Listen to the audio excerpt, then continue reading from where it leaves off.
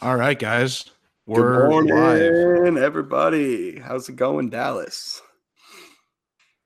Um, this is the first episode of Floated with your boys Rig and And Kraus. Kraus. How's it going? How's it going, fam? I'm Kraus. How's it going? How's it going? So we're gonna get this keg tapped, all right? All right, boys.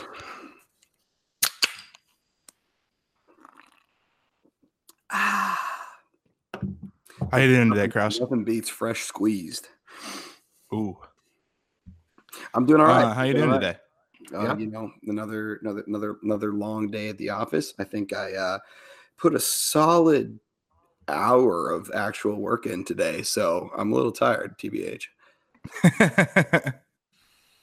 And that's 1 out of 8 hours, right?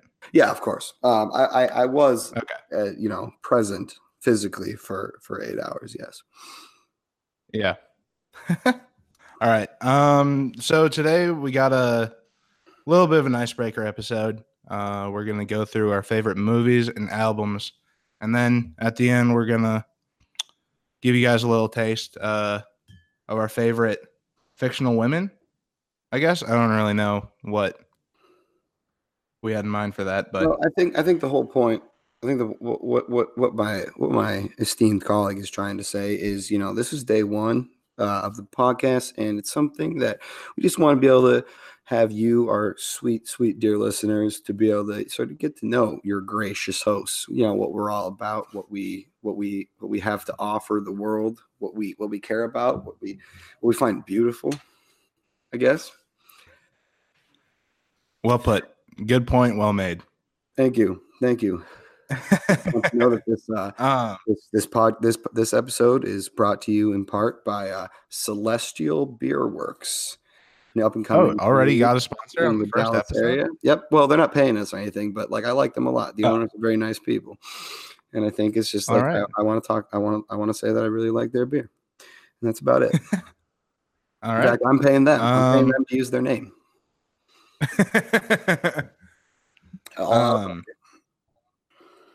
What's that? Nothing. Anywho. I heard zero of the words you said. Yep, because they weren't really words. Okay. Anywho, so no need to beat around the bush. We could talk about our day as long as we want, but let's you don't know who we are yet, so let's kind of just dive into it a little bit. Rig, you wanna go first? What do you think? What do you think the people need to know about us? I think they need to know our favorite movies first. Favorite movie? Oof. Yeah. So let's go. A lot of good movies out there. A lot of good movies. But this is obviously cream of the crop. I have the best opinions about movies, so I'm gonna be right. Honorable mention. I'm gonna go Shrek. Thoughts on that? My only thought on that is really just an honorable mention. That's the best you can give for the last true piece of original human artistic achievement.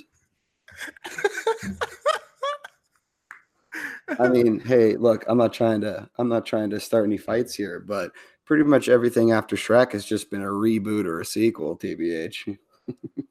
Dude, I mean, you can say that, but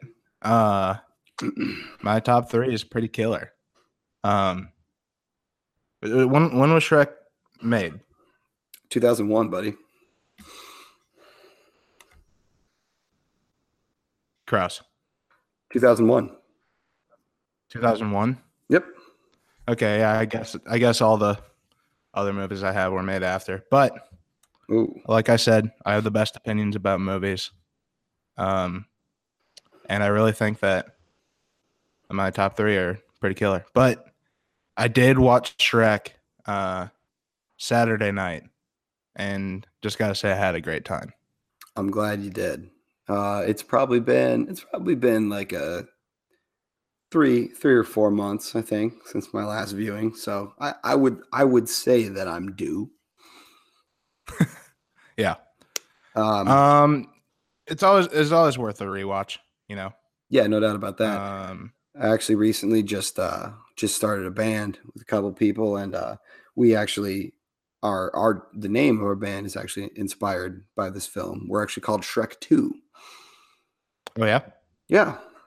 Not many people would realize that we're actually name was inspired by a film, but yeah, it is a little piece of trivia for you, little extra sort of trivia that you didn't think you were going to get today. But What yeah, is it? but yes, my band Shrek 2 is inspired by the film. Oh, your band name is Shrek 2? Yeah, and it's and like I Oh, said, the name Shrek 2 is inspired by the 2001 film Shrek. gotcha. Yeah, All not many right. people have realized that. I mean, you're the one ragging on sequels, Well, like I said, so I'm I not don't know what the claiming fuck you're talking about. not claiming to do anything original here, we're just trying to have a good time. No, no originality in these bones. What about you? We go for your honorable mention.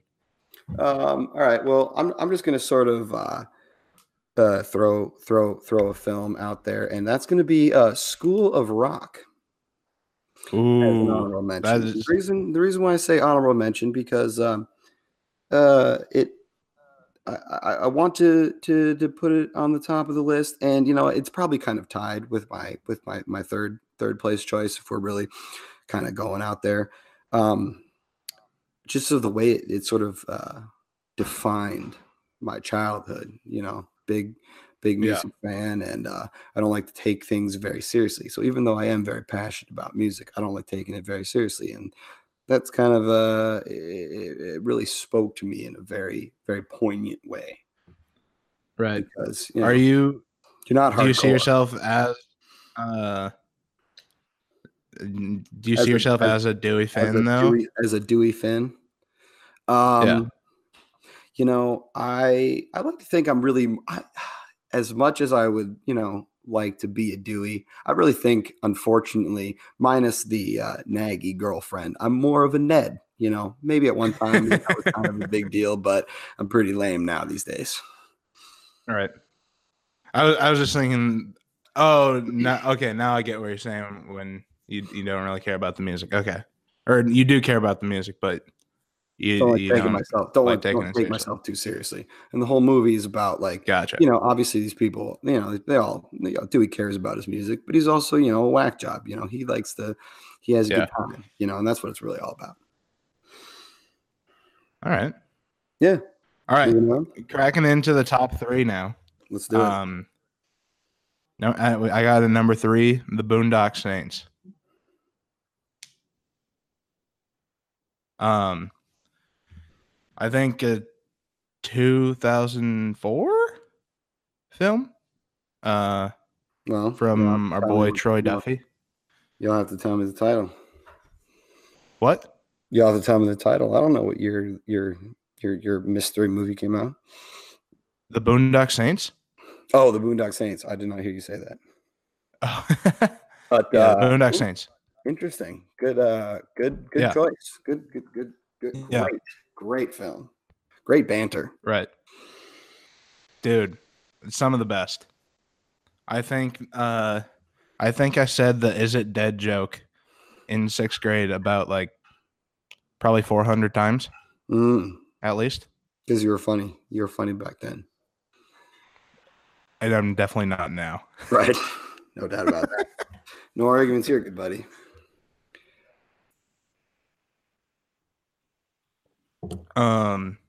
Yeah, I mean, just the way I don't want to go into like how the movie was shot because I really don't know, but just the story is it's like one of those like 3 a.m. conversations you have with your friends. Like, Yeah, you're hammered and if you were given the "Let's opportunity, kill a bunch would of you? mobsters?" Right. It's like, would you go kill a bunch of people, bad people, but Yeah, and of course your drunk buddy's gonna be like, "Oh yeah, hell yeah, of course, yeah, like duh, I would do that." But these mad lads wouldn't actually done it. So Right. I get it. I get it. It's like it's definitely like very much living out sort of a second life, like fantasy kind of thing. Or like, man, I wish I was. I wish I had the stones to actually That do cool. something like that, but I don't. So I'll just watch this Right. awesome movie instead. Awesome movie. Yeah. Correct me if I'm wrong, but it's in the top 10 for iterations of the F word, correct? Of films. I couldn't tell you, but it's definitely up there if it's not. I'm gonna look into that, and we'll move forward, and I will we'll get an A, dear reader. We'll get you an answer in the next couple minutes on that one. But anyway, let's just sort of move forward. Obviously, great film. Yeah, so you're number 3. All right, so my number 3. I'm going to throw out another film with excellent banter, excellent twist, and actually a star-studded cast for how little notoriety, I guess this film got. But I'm gonna go with Lucky Number 11. Ooh. I have not seen that movie in a hot minute, to say the least. Yeah, I And try to watch it, like once a year. I'm usually introducing people to it, but I mean, shoot, you got Bruce Willis, Morgan Freeman, Lucy Liu, Ben Kingsley, and of course, heartthrob Josh Hartnett as the lead. yeah. But just an absolute like like I said, A-list cast for a movie that I don't really hear people talking about too much. Yeah. I mean, it is just kind of like one of those niche movies that it's either like you've seen it and you love it, or you haven't seen it or even heard of it. It was on Netflix for a while, wasn't it? It was indeed. In fact, back in the day, it was. That's the first place that I saw it. Actually, Oh, really? Didn't even really know what I was getting into. Hadn't heard of it before, mostly because, like I said, just didn't get that much. It just didn't get that much, that much press. I mean, 2006, not so it's not even really that old. But yep. Yeah, I mean, I've only seen the movie once, so. Oh, nice. Well, I'd recommend you going back and reviewing it, because it has definitely need to, because some of the best one-liners, I think, in just any of films in general. And I don't think I'm exaggerating on that. They're that good. No. I do remember it was good and funny. But I will say these movies that I've seen a number of times at least. Yeah, that's kind of how I picked my list too, like movies that I've seen the most and really just have dug deep. Had the most impact. And I tried to pick lighthearted ones too, actually. Okay. Yeah. So not without further ado, let's what do you got? By the way, I did research has been done. I spoke a little too soon. Boondock Saints is ranked number 33 of all time. Yeah. That's what I said as well. So it's I got a little too excited. Right. It is below. In fact, it ranks below one of my movies that is coming up. But hey, we'll get to that later. Yeah, I was kind of surprised that it was so low, but there were some movies that were just like no names and probably just brash just to be brash,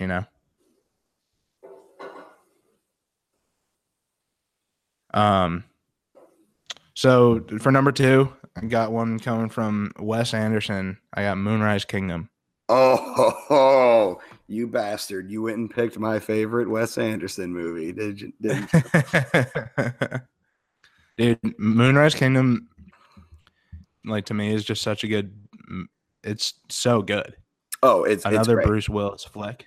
Yep, indeed. Um, It is. Yeah, I'm with you. Like I got no arguments here. Just like the way that like, because I mean, it's obviously like the main characters are all like kids mostly, and they're yeah, just like, the way that they just like make these like child characters, and they're just like normal people. They act just like right, they're just normal humans. We're just doing what normal humans do, except we're also children right. at a summer camp. Yeah, I mean, it really because it's not really like a nostalgia factor to make you remember your childhood. It's kind of like I guess you're just like, oh yeah, I did have normal conversations when I was like that young. Yeah, I no, that's exactly right. Oh, like and really, what it comes down to is like all of the conversations that you had as a child, like that, whether they were normal by adult standards or not, they were still normal to you. Like you still just felt like you were having a normal conversation with another human being, like when you were talking to your right. childhood friends. And so the movie did a really good job of like basically making us kids again and being like just like show you that like, hey man, like obviously like kids are dumb because they're kids, but like also like they still like think that they're normal. And it puts you Yeah. into that, it puts you back into that mindset very easily and like seamlessly too. You don't think that that's what he's doing, but you just kind of feel it as it's happening. Yeah. You don't kind of realize it until like after you're like, wow, oh yeah, those were all like kids. Right. and then you just kind of realize, wow, the adults in that movie were The kind biggest of the idea. assholes Yeah, and the absolutely. idiots. Totally agree. And like obviously there's going to be spoilers in this episode. Like Frances McDormand's character and Bruce Willis's character, they have an affair, and like they're like stupid about it, and they just don't do anything about it. Whereas like uh Sam and the girl, they're actually like trying to be in a relationship with each other. Like at it's towards the end of the movie when they get her back to their house, and Mhm. she's talking to her mom. Like one of the most powerful lines in the movie, I think, is when she's just like, we just want to be together. And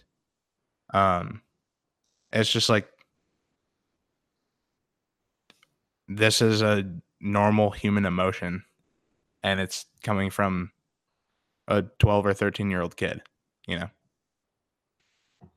So just Right. great all around film. Very, very heavy yet lighthearted, funny yet serious. Just well done, well presented. Yeah. All right. Number 2 for your boy. Number 2. All right. Going with an earlier film from my other one, 90s film. Coen Brothers, probably their masterpiece, The Big Lebowski.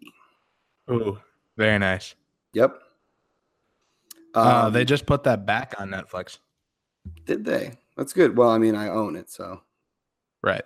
I actually do. The cool thing about these three, my three plus my honorable mention, they're films that I own. Like I think like that's probably good. Like if you actually like bought the movie, whether it be, Yeah. that's that's a good sign that you're probably pretty into it, especially if it's Probably a filmed fan. out, when you were a child before you were able to buy movies like The Big Lebowski. Yeah. And you went and bought it anyway because you just wanted to own it. I think I bought it in 2008.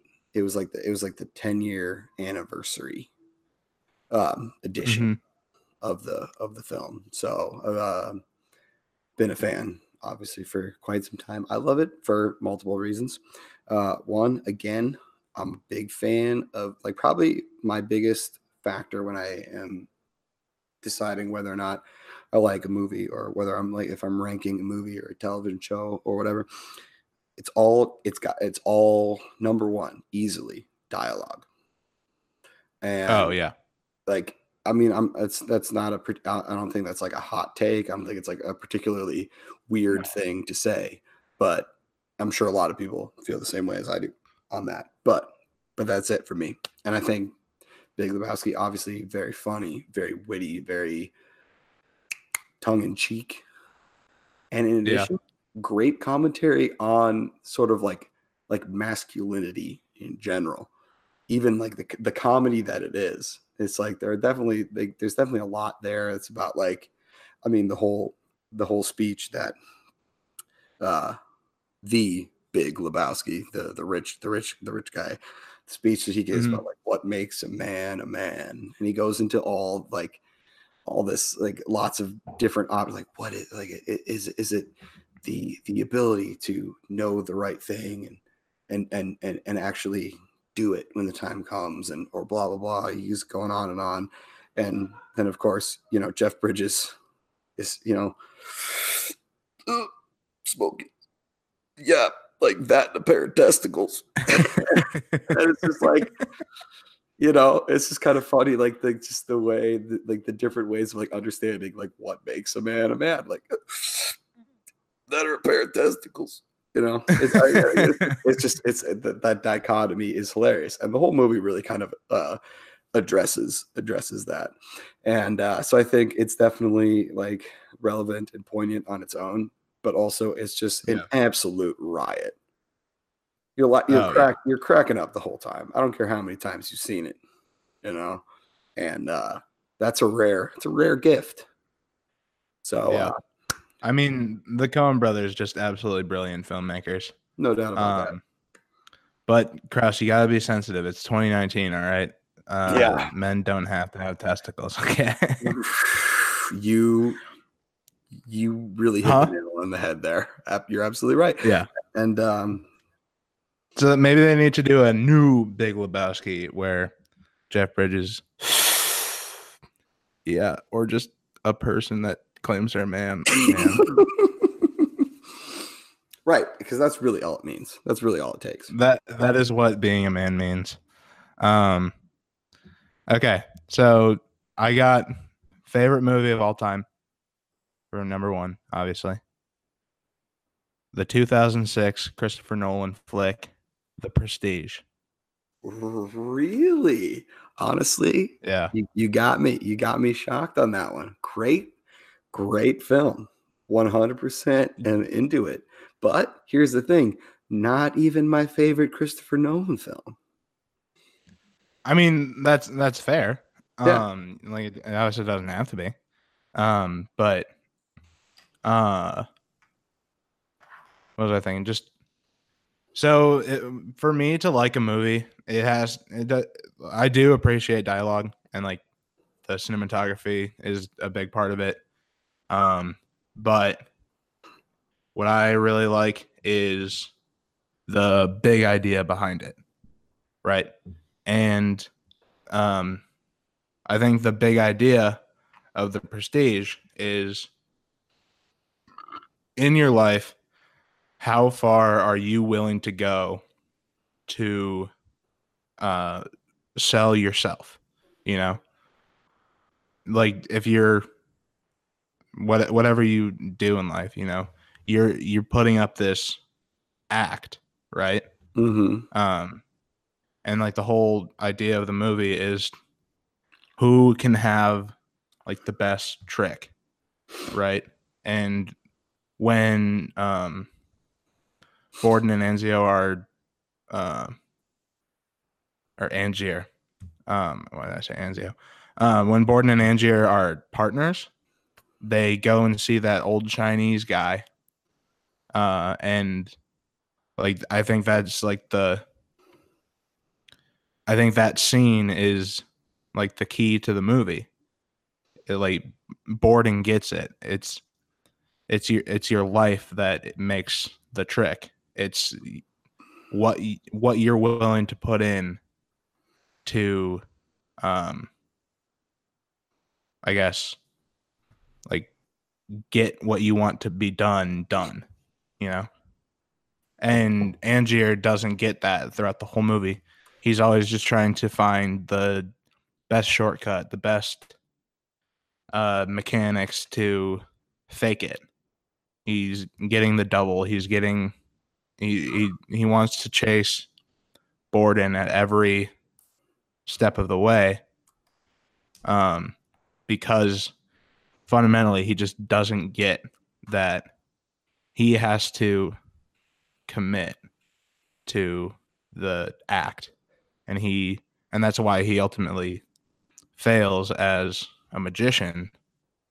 And he doesn't fail. He's mega rich at the end, but um, fails in terms of like um, morally, I guess, in morally in the prestige universe. Morally, as in, um, he doesn't get that point, right? Right. He isn't willing to sacrifice himself and sacrifice what he wants to do in his idea for his act. And that's why I love it. I love the that's what makes a movie for me, is why, like, what's the big picture in the movie, you know? Yeah, I mean That's all I got for. that's a lot. That's I never really sort of thought about it like that. I always like sort of thought of it as a really great twist movie. Um, Oh, it is. and a lot. Well, I know, but I mean, so is SLC Punk. If you just or I'm sorry, so is Lucky Number 11. If you just sort of look at it that way, you know, and not choose to like read into it a little bit. But that doesn't mean like Yeah. it can't be great, like an actual like Right. really great. Yeah. Right. But And all right, well, also great dialogue in the Prestige. yeah, no doubt about that. Like the ending has to be like the most bone chilling, not bone chilling, but like I literally, every time I watch it, goosebumps every time Michael Caine spouts Michael the last line of the movie. It's unreal every time. Well, we don't want to ruin it. We don't want to ruin it for anybody who hasn't seen it yet. So won't necessarily go into it, but yes, I'm with you. Great film. So I guess that brings me to my number one, and this is one that I'm sure a lot of people haven't seen. Definitely a cult classic. Definitely one that anyone I've talked to who has seen it is very, very into it, and everybody else doesn't even know it exists. But that's all right. And you're gonna learn something today. It's a movie called, and I kind of spilled the beans a little bit earlier, or just a second ago, little Freudian slip. I was really excited about talking about it, but yeah, it's SLC Punk. I haven't watched that. Yeah, well, it's it's not too late. You still can.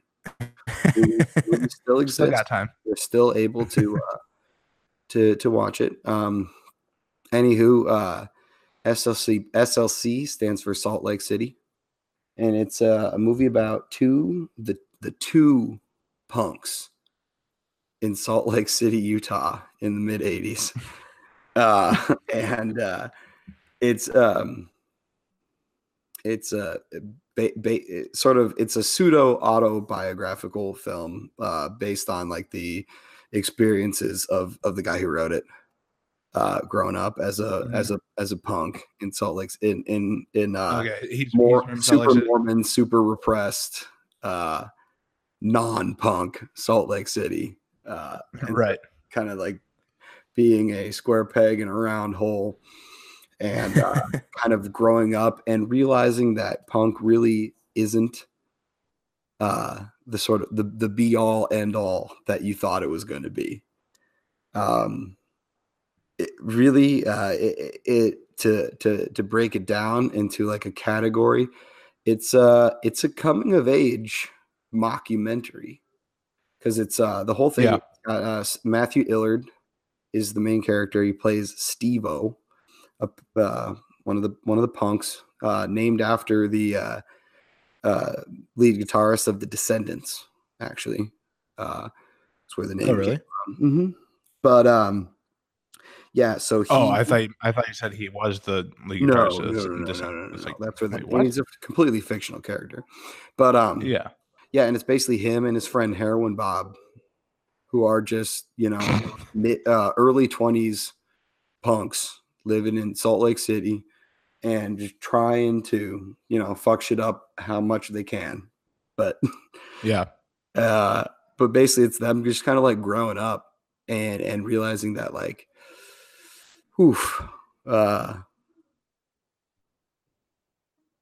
again, I can't really I want to be able to like say the ending line, but I don't want to, because I want people to be able to listen to it. Go watch SLC Punk in the Prestige. Yep.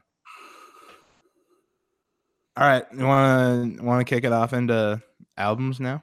Yeah, I say after a quick break, message from our sponsors, and we'll be right back with top 3 albums. And we're back. Little smoke break. Yeah, you could call it. You could say something like that.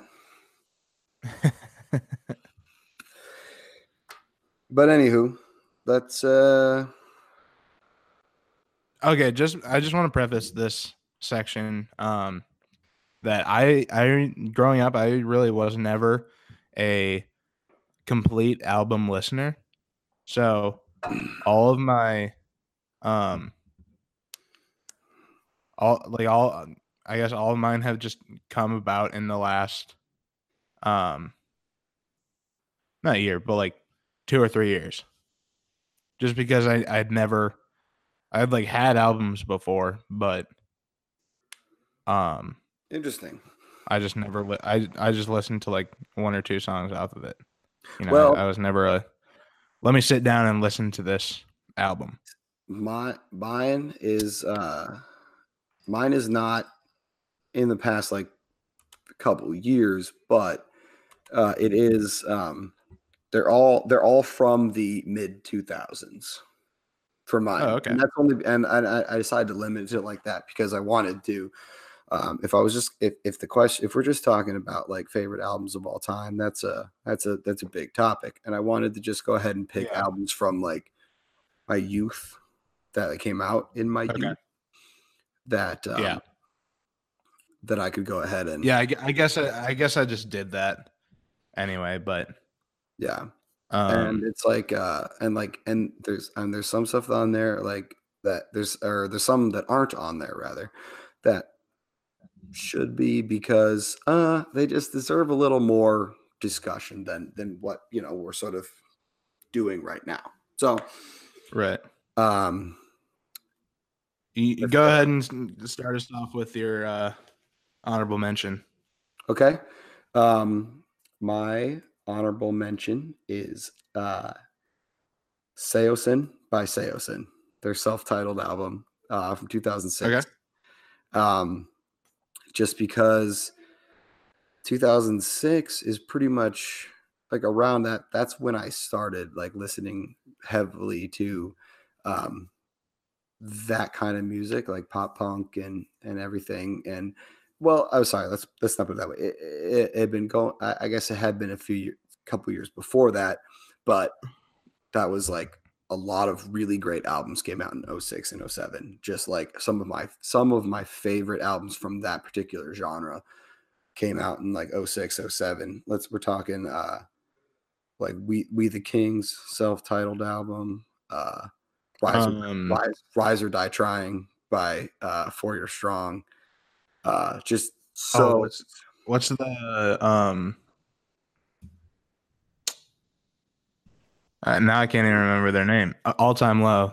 What was their album from 07? Oh, that I was think it is the Party Scene. Yeah. That's great album. Yeah, it is. But yeah, Seosin by Seosin. It's very, very, very, very, very emotional lyrics. I've always been a drummer.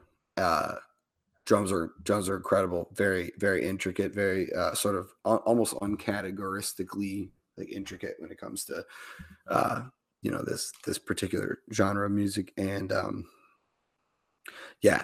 just very much a poignant part of my childhood was this album. Every single song is a hit. I recommend it if you haven't gone and listened to it all yet, or if you haven't listened to Seosin at all, or maybe if you're an old school Seosin fan and you prefer Anthony Green as their vocalist. If you're wrong. But no, this is the first album with Cove Reber as their singer, and I think everybody loves to ride Anthony Green, but like he's all right. He's just okay. But no, definitely Cove Reber Seosin is the way you want to go. And I definitely think that this album is going to go down as like one of the greats. But that's my honorable mention. What you got? All right. My honorable mention, I got Late Registration by Sir Kanye West. Nice. I love this album. I bought this album last year when I was trying to figure out what I was going to do with my life. And I had listened to, obviously, songs off of it, and I'd probably listened to it all the way through before, but I'd never owned the album until I picked it up at a Half Price Books, I think. And just the intro to that song is it just starts it off beautifully. And I when I was driving the excursion in Dallas, I obviously had a CD player in there because the car, as you know, it was in that awkward stage of having no tape deck and no aux cord port. And so all I had was the 6 CD changer. And that was the first album I bought for that CD rack. And I popped it in, and I think I listened to it all the way through like 4 times in a row, just driving, which in an excursion is just a dumb thing to do because I did not have the money to pay for gas. No, I'm sure you did not. So yeah, that's a very important album to me.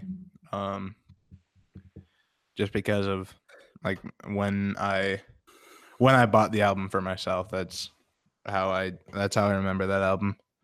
And obviously just the classic Hey Mama.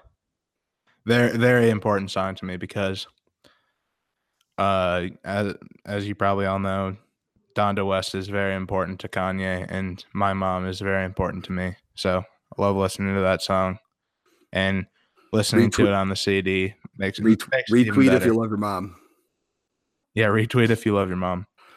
All right, and if you don't love your mom, unfollow us. Yeah, please don't listen if you don't love your mom. If you're reaching this point in the podcast and you do not love your mom, just go ahead and turn it off. Turn this off now. And go ahead and delete your account too while you're at it. And go call your mom. Yeah. Actually, if you feel like I know we took a break earlier, but you guys are listening to this, you can pause it right now and call your mom. All right, number Good 3 stuff. for you, Kraus. All right, number 3, and this was I wanted to talk about this band for sure, and it was really hard to pick two albums from my childhood, because one is more from my childhood, and one is more from like when I was like in high school, so it's a little bit different. But I decided to go with "For Those Who Have Heart" by A Day to Remember. This was technically their second album, but it's kind of widely accepted as their first album, because their first one was very rough. Still good. How do people even say that then? That seems like a little ridiculous. For Those Who Have Heart was their first major label debut, so it's definitely realize that. Yeah, and by major label, I mean Victory Records, which they had a record deal, mid tier. The funny thing about it being on Victory Records is I realized when I was kind of putting this list together, I realized that all 3 of these top 3 bands are Victory Records releases. And and it made me think about it, and I'll get into it later with why. But it was because, well, 2 of them, For Those Who Have Heart, a song off For Those Who Have Heart, The Plot to Bomb the Panhandle, the main like single from it or whatever, was on a Victory Records sampler disc that I borrowed from a girl that I was into at the time. It was a little romantic interest. Names have been redacted to protect those involved. And the song, "Plot to Bomb the Panhandle" was on this record. And I'll get into it later with another of the albums where a track was also on that Victory Records sampler. So it really opened my eyes to a new sort of realm of music that I hadn't really thought of before. Unfortunately, if y'all don't know about Victory Records, they are notorious for screwing over bands that are signed to them. They absolute garbage label. But that being said, back in the day, they signed some really, really great bands. And they were really good for like kind of bands that were like back when MySpace was a thing, right? Bands that had like were like big on it was before like you got discovered even like on YouTube or whatever. It was MySpace. Bands were getting discovered on MySpace. Yeah. And that was a big thing for them. They were good at like finding these bands that like maybe had like a cult following, sort of like pushing them into the public sphere, while also taking all of the money that they made selling records. Right, but we don't have to necessarily get into that. No. But anywho, For Those Who Have Heart, it was big sort of change in like the direction of like my music listening, and really just got me into a new of music, easycore, you can call it. Pop punk, but with like breakdowns and everything like that. Like, we can spend all day talking about easycore, but we'll take it easy for a little bit. Ooh, take it easy. All right, at number 3, I got the classic "Enema of the State" by Blink-182. See, that's the reason I didn't pick that one, because I was like, you know what? If I get started talking about Blink-182, especially Enema of the State, I'm going to be on here for a couple hours. So I decided to, for the sake of brevity, that I would leave that one off the list. But you know what? You brought it up, so let's rock and roll, brother. Dude, I had to toss it on. Mm-hmm. Um, just I get the re-listen factor of it is just Oh yeah, through the roof, absolutely. you know. I, Um, I I literally have no idea how many times I've listened to that album all the way oh, through, start to it's finish, just because it's it's absurd. It's absurd the amount of times I've done yeah. I actually, so I bought the album again. I bought the CD. I can't remember where, but I gave it to my younger cousin, it. Mm-hmm. who just turned 13, I think. Um, yeah, he just turned 13, so he's like forming his music tastes now, or maybe he's 14. I don't know, but he's at the age where he's forming his music tastes, and I just wanted to sneak that one in there, Oh, get another fan good, good. of punk Because I mean, like in the ranks. it's their best. It's their best album. Um, Yeah. it just is. I And mean, the Tom Cooks can bitch and moan about uh Untitled and fucking Neighborhoods, but Enema of the but we State all is know we're a couple. We're a bunch of 200 IQ fellas here. You know, we know big brain neighborhoods. We know neighborhoods sucked. Like it was bad. boys. It was just Right. bad. You know, and that's all right. You know, Um it is what it is. But like Enema of the State, though, will always go down as an absolute favorite absolute by every banger. by so many people, and deservingly so. Um Every single song. It's you know, like you may like really love an album, but maybe there's like a song that's like a song on it. Maybe you love the album as a whole, but there's a song that's like, I'm not necessarily gonna skip it if I'm listening through the record, but I'm certainly never yeah. gonna listen to it on its own. But What would that be for you? Enema of the State is one of those albums that doesn't have one of those songs. Oh, okay. Yeah. I thought you were gonna say that had one. I was like, Oh, sir. what? It absolutely does not. It is an example Yeah. of a flawless record where every Right. single song is great, and you'll Yeah. listen to every single song on its own, even, Right. and not just Yeah, in I the mean, context of the album. people always put Dumpweed as or I mean, they always put Feeling This as their best opener, and it's easily Dumpweed for an Um, album opener. yeah. I'm definitely going to back you up on that one because I don't Yeah. really see Feeling This as an opener. It doesn't have an opener feel to it. I like Feeling This better. I think it's a better song. It's one of my favorite Blink-182 songs of all time. However, Yeah. as an opener, it's not an opener. It's more of a closer than anything else. Dude, if that song closed an album, that might be like their best closer. I think if you know I was there in 2003, the Untitled sessions. uh, Well, you'd have been 10. yeah, right. Yeah. Yes. You would have made that the closer. No, I would have what I would have done is I would have said I would have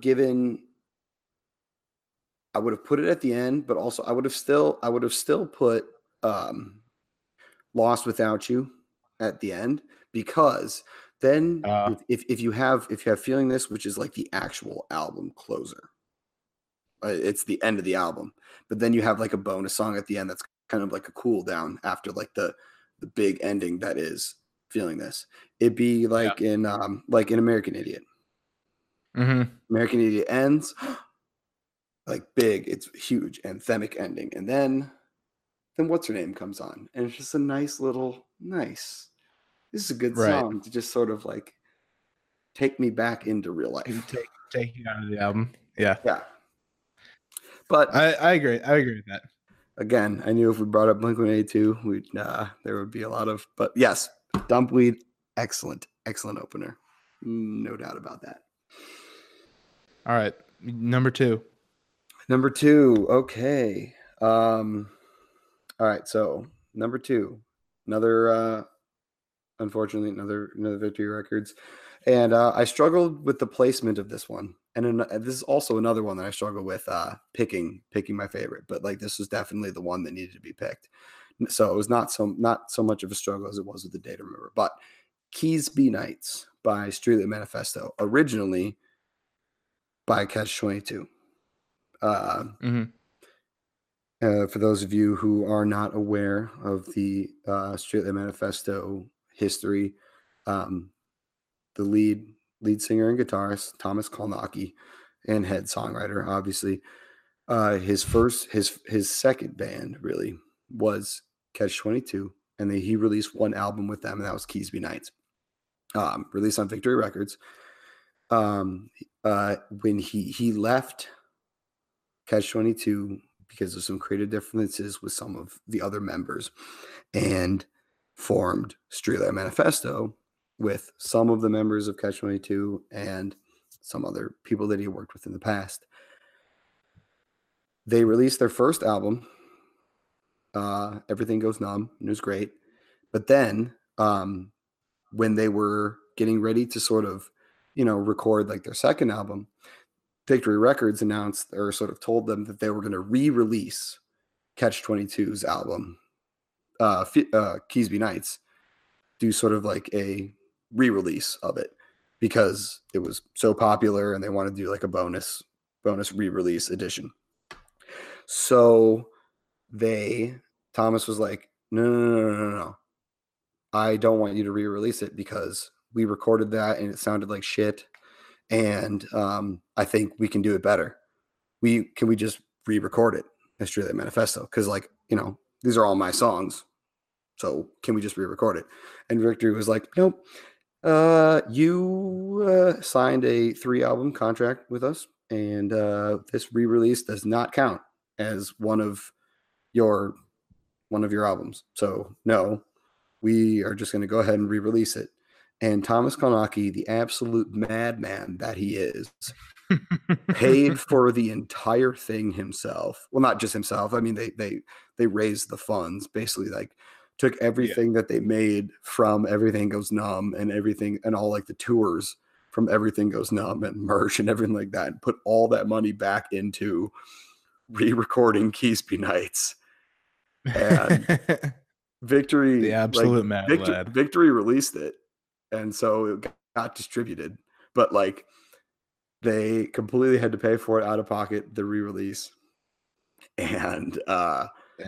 It's just an absolute, and like basically the entire, like, so everything that they added to the record, like there's a whole segment at the end where it's just kind of like a interview. It's a transcribed interview between Kalnacki and like some reporter, and it's like a text to voice thing where it's like, got this like very robotic voices like as the album, like, so it's just like all a bunch of instrumentals like closing out the album, and it's just basically going over it, like explaining the whole situation where like they had to pay for the entire thing themselves. And he's like, Kalnacki's just like, at the end of the day, it'll piss people off, and that's really all that matters.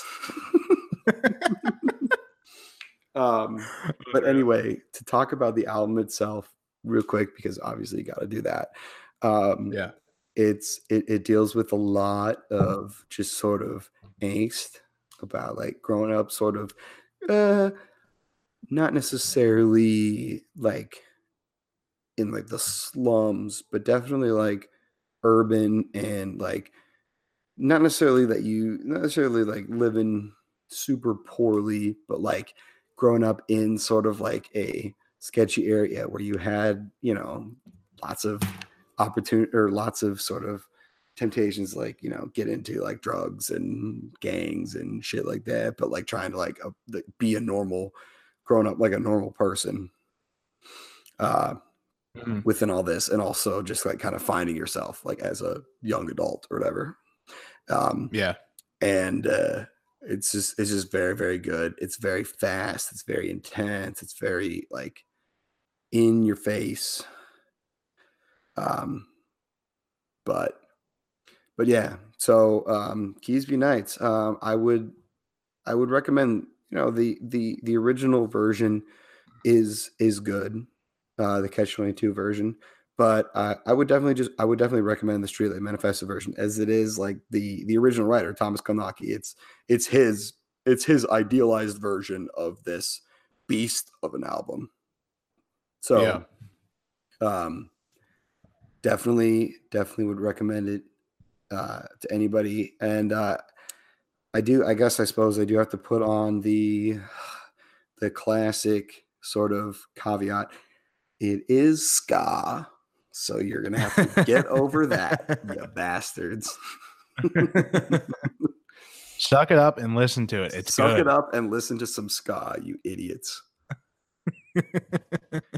You 70 We're gonna have to IQ, put that. you 70 IQ motherfuckers. We're gonna have to put that on a t-shirt. Suck it up and listen to some ska. All right. So for my number two, I got a not really recent, but recent enough. I got Diamonds and Gasoline by Oh shoot. the Okay. Turnpike That's another Troubadours, example of a flawless record. right? Dude, Absolutely. I got three. I would consider Late Registration near flawless, but I think my top three are all flawless records. Mhm. Um, and they're all complete listen throughs. You don't want to skip any of them.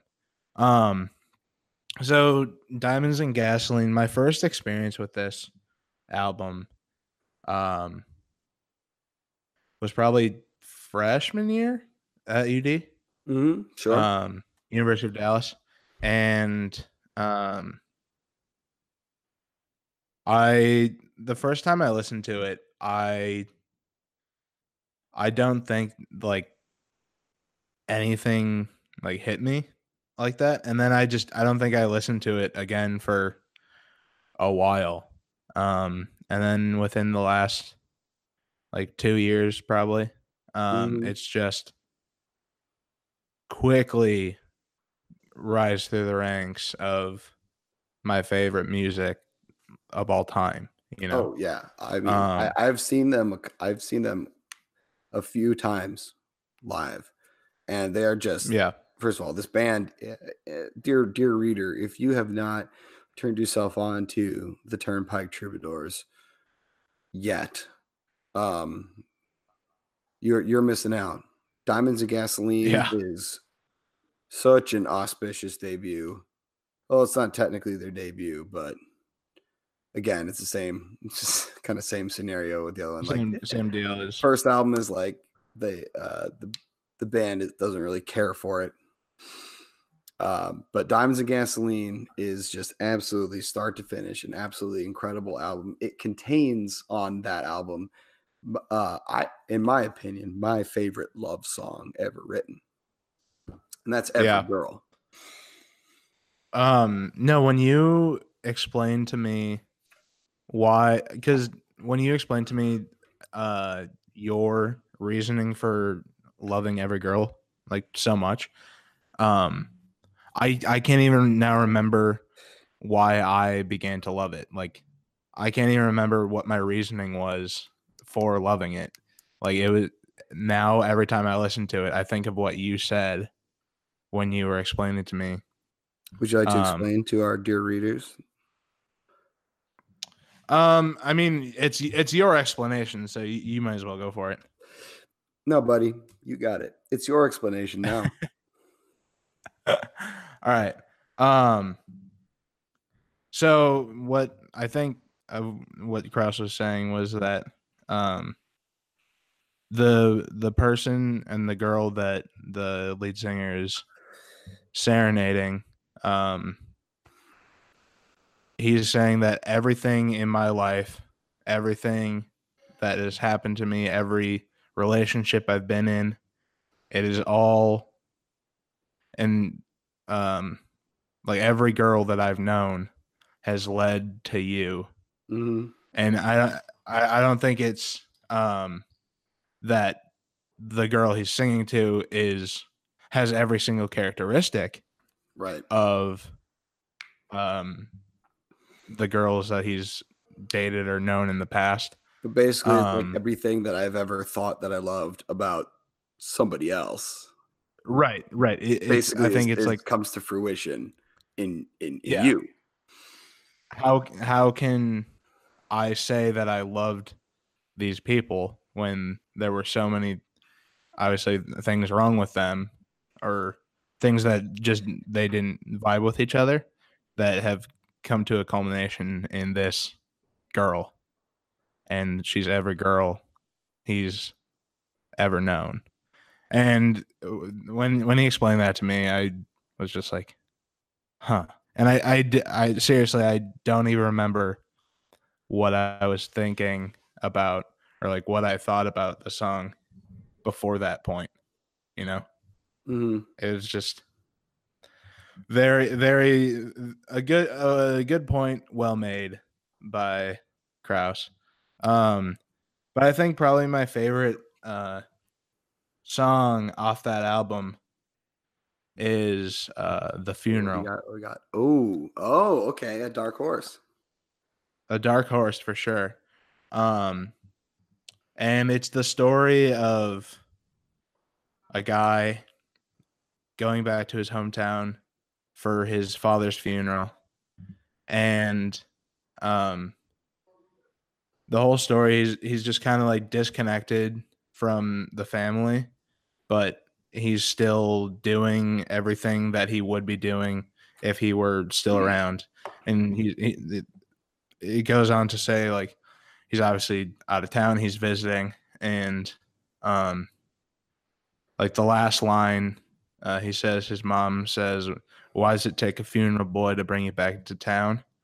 And that's just so powerful, because I think in like today's world, um, I don't know if you saw the Jeremy McClellan thread, Kraus, but he just talked about like how as kids now we're like just taught to leave home, build a new life in some other state, and um, we're not supposed to. It's weird for us to be in our hometowns for our whole lives, Yeah, where that was the norm for ever. at least 2,000 years, Yeah, you know, yeah.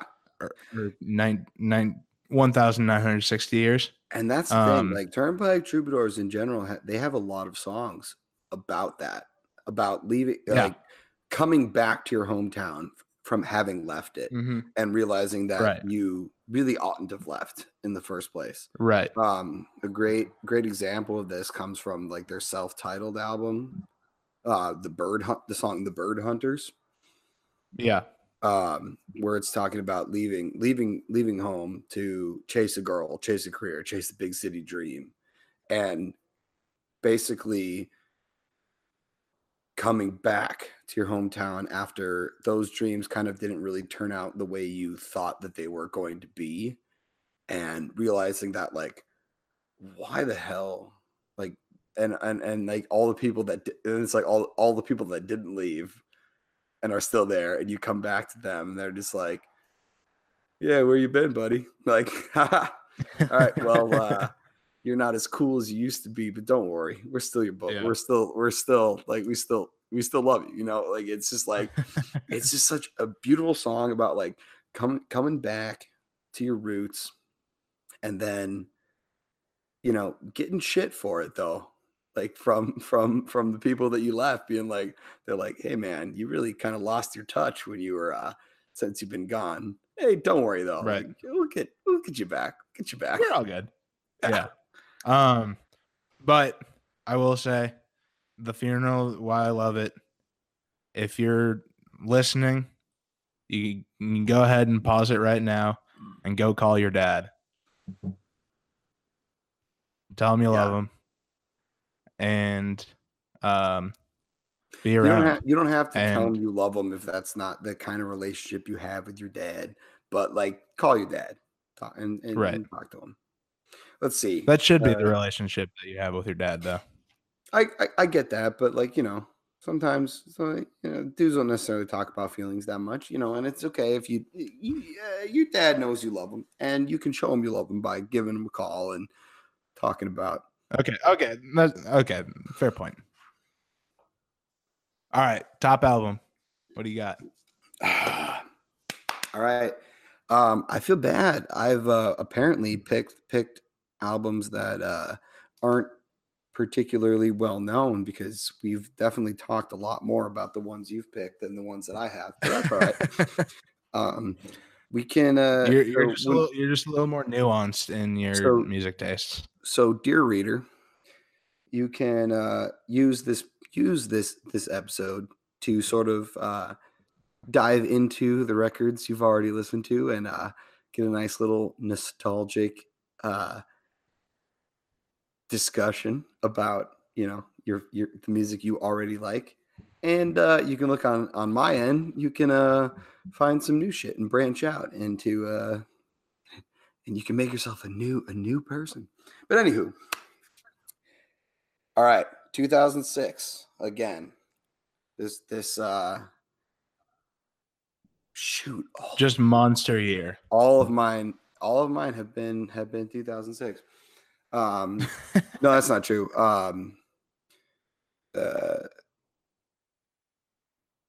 Freaking for those who have heart was 2007. So not quite all the same. But another 2006. This is going to be Unicornography by The Falcon.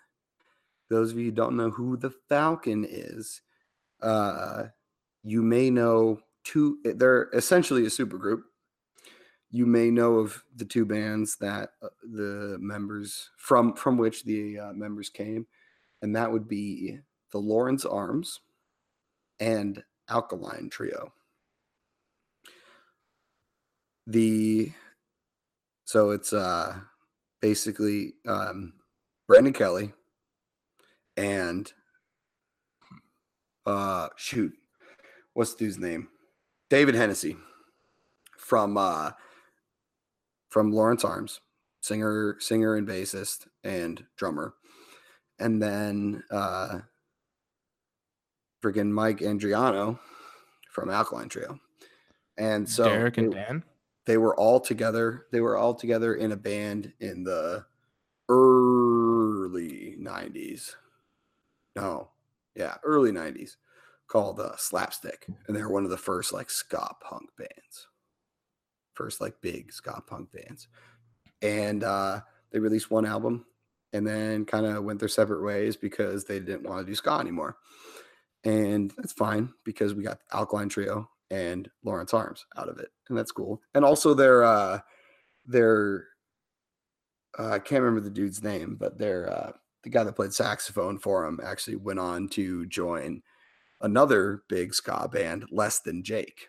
Probably heard of them. Kind of a big deal, but whatever.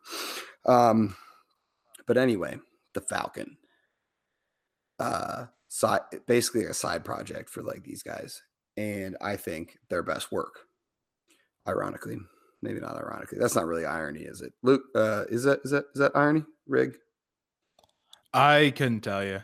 Yeah. I just say unironic and ironic when I'm talking about memes. So right. Those are really the only references I have to that word. I really don't think it's actual irony, but it's a side project, right. And I think it's their best work. So anyway, it's basically just like this. In your face. It's still it's punk. But they did a really cool way of basically it's all acoustically written songs, but like turned into punk songs. And they kept the acoustic guitar. So the entire thing is like basically it's a punk rock album and there's acoustic guitar layered over everything. And it's pretty awesome. Pretty awesome. Actually, a band called Rise Against. I don't know if you ever heard of. I don't know if you ever heard of them. They're kind of a big deal. Their lead guitarist, his name escapes me at the moment, played guitar on the album with them. He didn't tour. He didn't tour with them or anything, but he, recorded guitar on the album, and it's basically Brandon Kelly. He writes songs that I want to write, but I'm scared to because but he doesn't care. He'll like basically write songs that like kind of paints him in a pretty bad light, but they're honest. Yeah. And it's just like, wow, really, man, you're kind of a shitty person if this song is really about you. But like you're trying, so I guess it's good, right? But when it really comes down to it, though, it's like, he basically, you know what's bad about yourself, but you don't necessarily want to talk about it. Yeah. Brandon Kelly doesn't mind talking about it. Right. So so his writing style is very abrasive in that sense, but it's abrasive because he has the guts to do what you as a songwriter, or really just you as a person, don't have the guts to do. Yeah. And it's just like really just like write songs about your vices in the context of a society that kind of promotes a lot of your vices. Yeah. But you still have this internal moral struggle where you're like, I don't know if this is the right thing or not. It probably isn't, but I don't really care. But like, I still kind of do care. Yeah. And that's absolutely. I kind of got. And that's absolutely the case with Unit Chronography. It's just it's very much like it's an uncomfortable album for that reason, for sure. And fun little story about this band. They released Unit Chronography in 2006, and I discovered this because of the song "The Lazy Boy 500," which was on the same Victory Records sampler that I borrowed from this girl. And so I loved it. Was my favorite. It was probably my favorite song on the sampler. And so I immediately like went out and got that album, which it came out like the year before. And I loved it. And I listened to it all the time. Fast forward 10 years to 2016, where they got back together and released their second album, Gather Up the Chaps. And they went out on a tour, but not a very big tour because they're not a very, big band. They basically never made it south of the Mason-Dixon. And I was really upset about that because I live in Texas these days, and they're from Chicago originally. And I was like, man, shoot, I'm not going to be able to see these guys on their tour. That sucks. But then I was in St. Louis, almost like kind of like on a surprise visit. I didn't necessarily expect to be there. But then a buddy of mine from high school, a guy who I had not talked to since graduation, and really haven't talked to since. He sends me a message on Facebook. He's just like, "Hey man, you in town?" And I was like, first of all, hey bud. Actually, yeah, I am. What's up? Why do you ask? And he was like, tonight in the Loop, the Falcon is playing a show at Blueberry Hill. And I remember like you were kind of a big fan of them. And I was just like, oh shoot. I didn't realize that they were playing a show in St. Louis tonight because I had already written off like the idea of getting to see them. So I Ever forgot seeing like where them? I'll, so I wasn't thinking about it. And I was like, oh shit. Yeah, I'm in town. I'll see you there. And so Blueberry Hill, it's the Duck Room at Blueberry Hill. It's a very small, like kind of basement style venue in St. Louis. And the stage is about a coffee table's height off of the ground. And it's probably, it's got to be maybe 200. The room is like 200 square feet tops, stage included. Very small, very packed. Bar at the back, stage at the front. One entrance, like it's very small. And so like I'm obviously just loving it. Great show. And I know that their last song is going to be the Lazy Boy 500. I know this for two reasons. One is because I just kind of know that that's going to be their last song. And two, because I'm so close to the stage that like I actually peeped their set list while it's going on. So like I'm like, all right, sick. All right, sick. Lazy Boy 500 is going to be the last one. So I'm super stoked for it. So I'm enjoying the show. And then they start playing Lazy Boy 500. There's a point in the song where I guess it has the effect of a bridge, but essentially it's just like the chorus but a cappella. And so I know this is coming. So right before, so there's like a little solo. There's like a little solo that happens like right before it or whatever. And during the solo, I like climb up on stage and run up right next to Brandon Kelly, put my arm around him and like put my right arm around him and then like kind of grab the mic with my right hand. It's because it's on a stand. It's on a stand, because he's playing the bass. Yeah.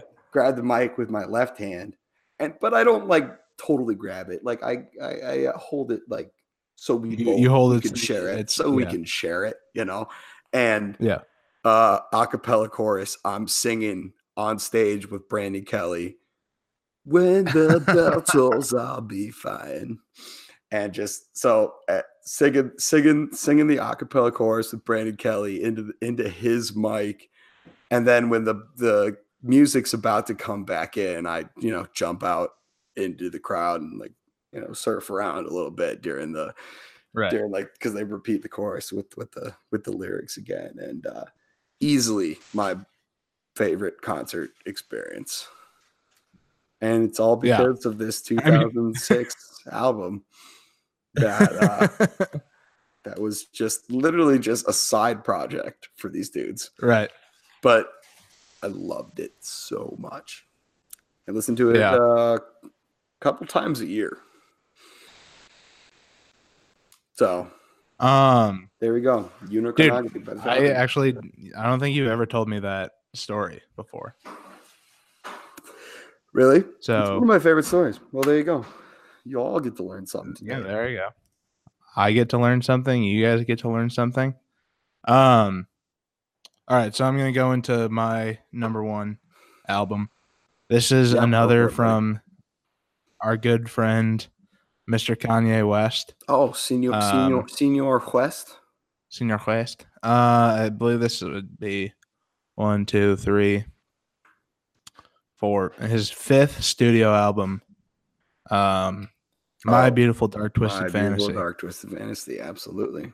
Yeah. I mean, I think it's yeah. Flawless album. Certainly my favorite. Right. And I mean, again, I think I'm going off of just re-listening quality, but I will never get tired of this album. And I will continue to hold to the fact that Kanye is the best at skidding in his throughout his albums. Obviously, the classics in College Dropout and Late Registration, but he has these uh, intermittent songs that just I think completely tie the album together. Um, so the only one that really is considered one of those skidding songs is Blame Game.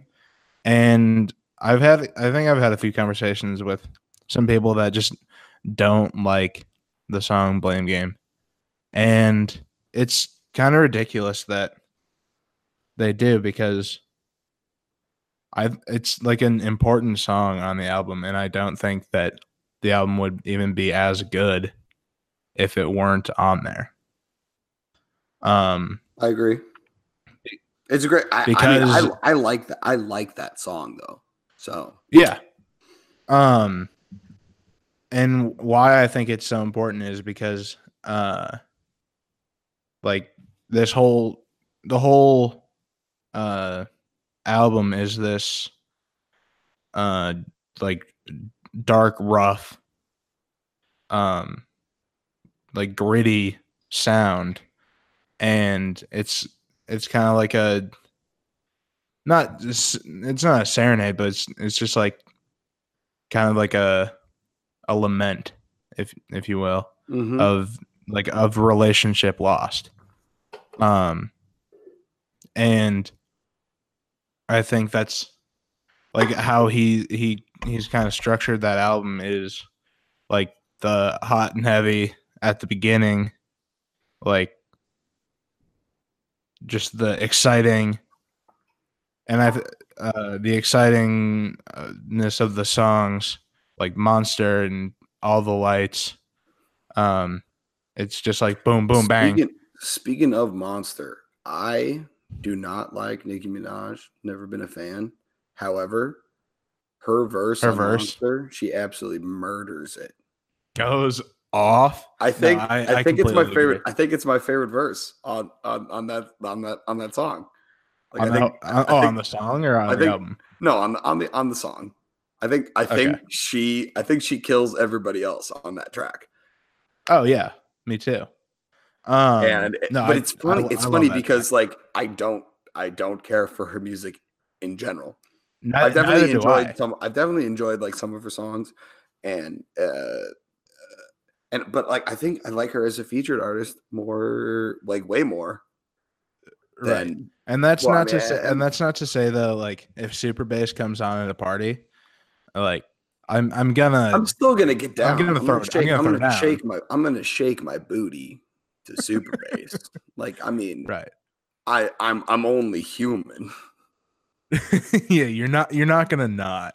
Like I'm not a robot. I'm gonna shake my booty to Super Bass. But as far as like her as an actual like lyricist, as a rapper, quote unquote, you know, Monster is where she's just like, you know, murdering fools. Yeah. So also, what's that song she did with Eminem? It was from Recovery. It was from the. I don't. It's Isn't something like Monster. It's something like Monster, but it's not Monster. It's she did with Eminem. It was like one of the bonus tracks from Recovery. Yeah. Yeah, I'm pretty sure it was Monster. Maybe it was. I'm gonna look it up. So there's Kanye influencing the GOAT, Eminem, right there. Well, considered the GOAT. I would consider Kanye the GOAT, but you know, I'm not a rap genius. Oh no, it's definitely not. It's called Roman's Revenge, but she talks about dragons in the song, so right. That's what made you think it was. But yeah, I'll still say you influenced it. That's fine. That's fine.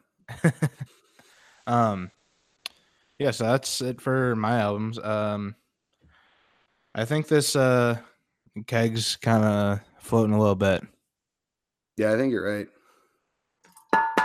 All right. Keg's floated. Everybody go home. drive safe. Have a great night. Thank you for joining us. And remember to always, always, always drink local.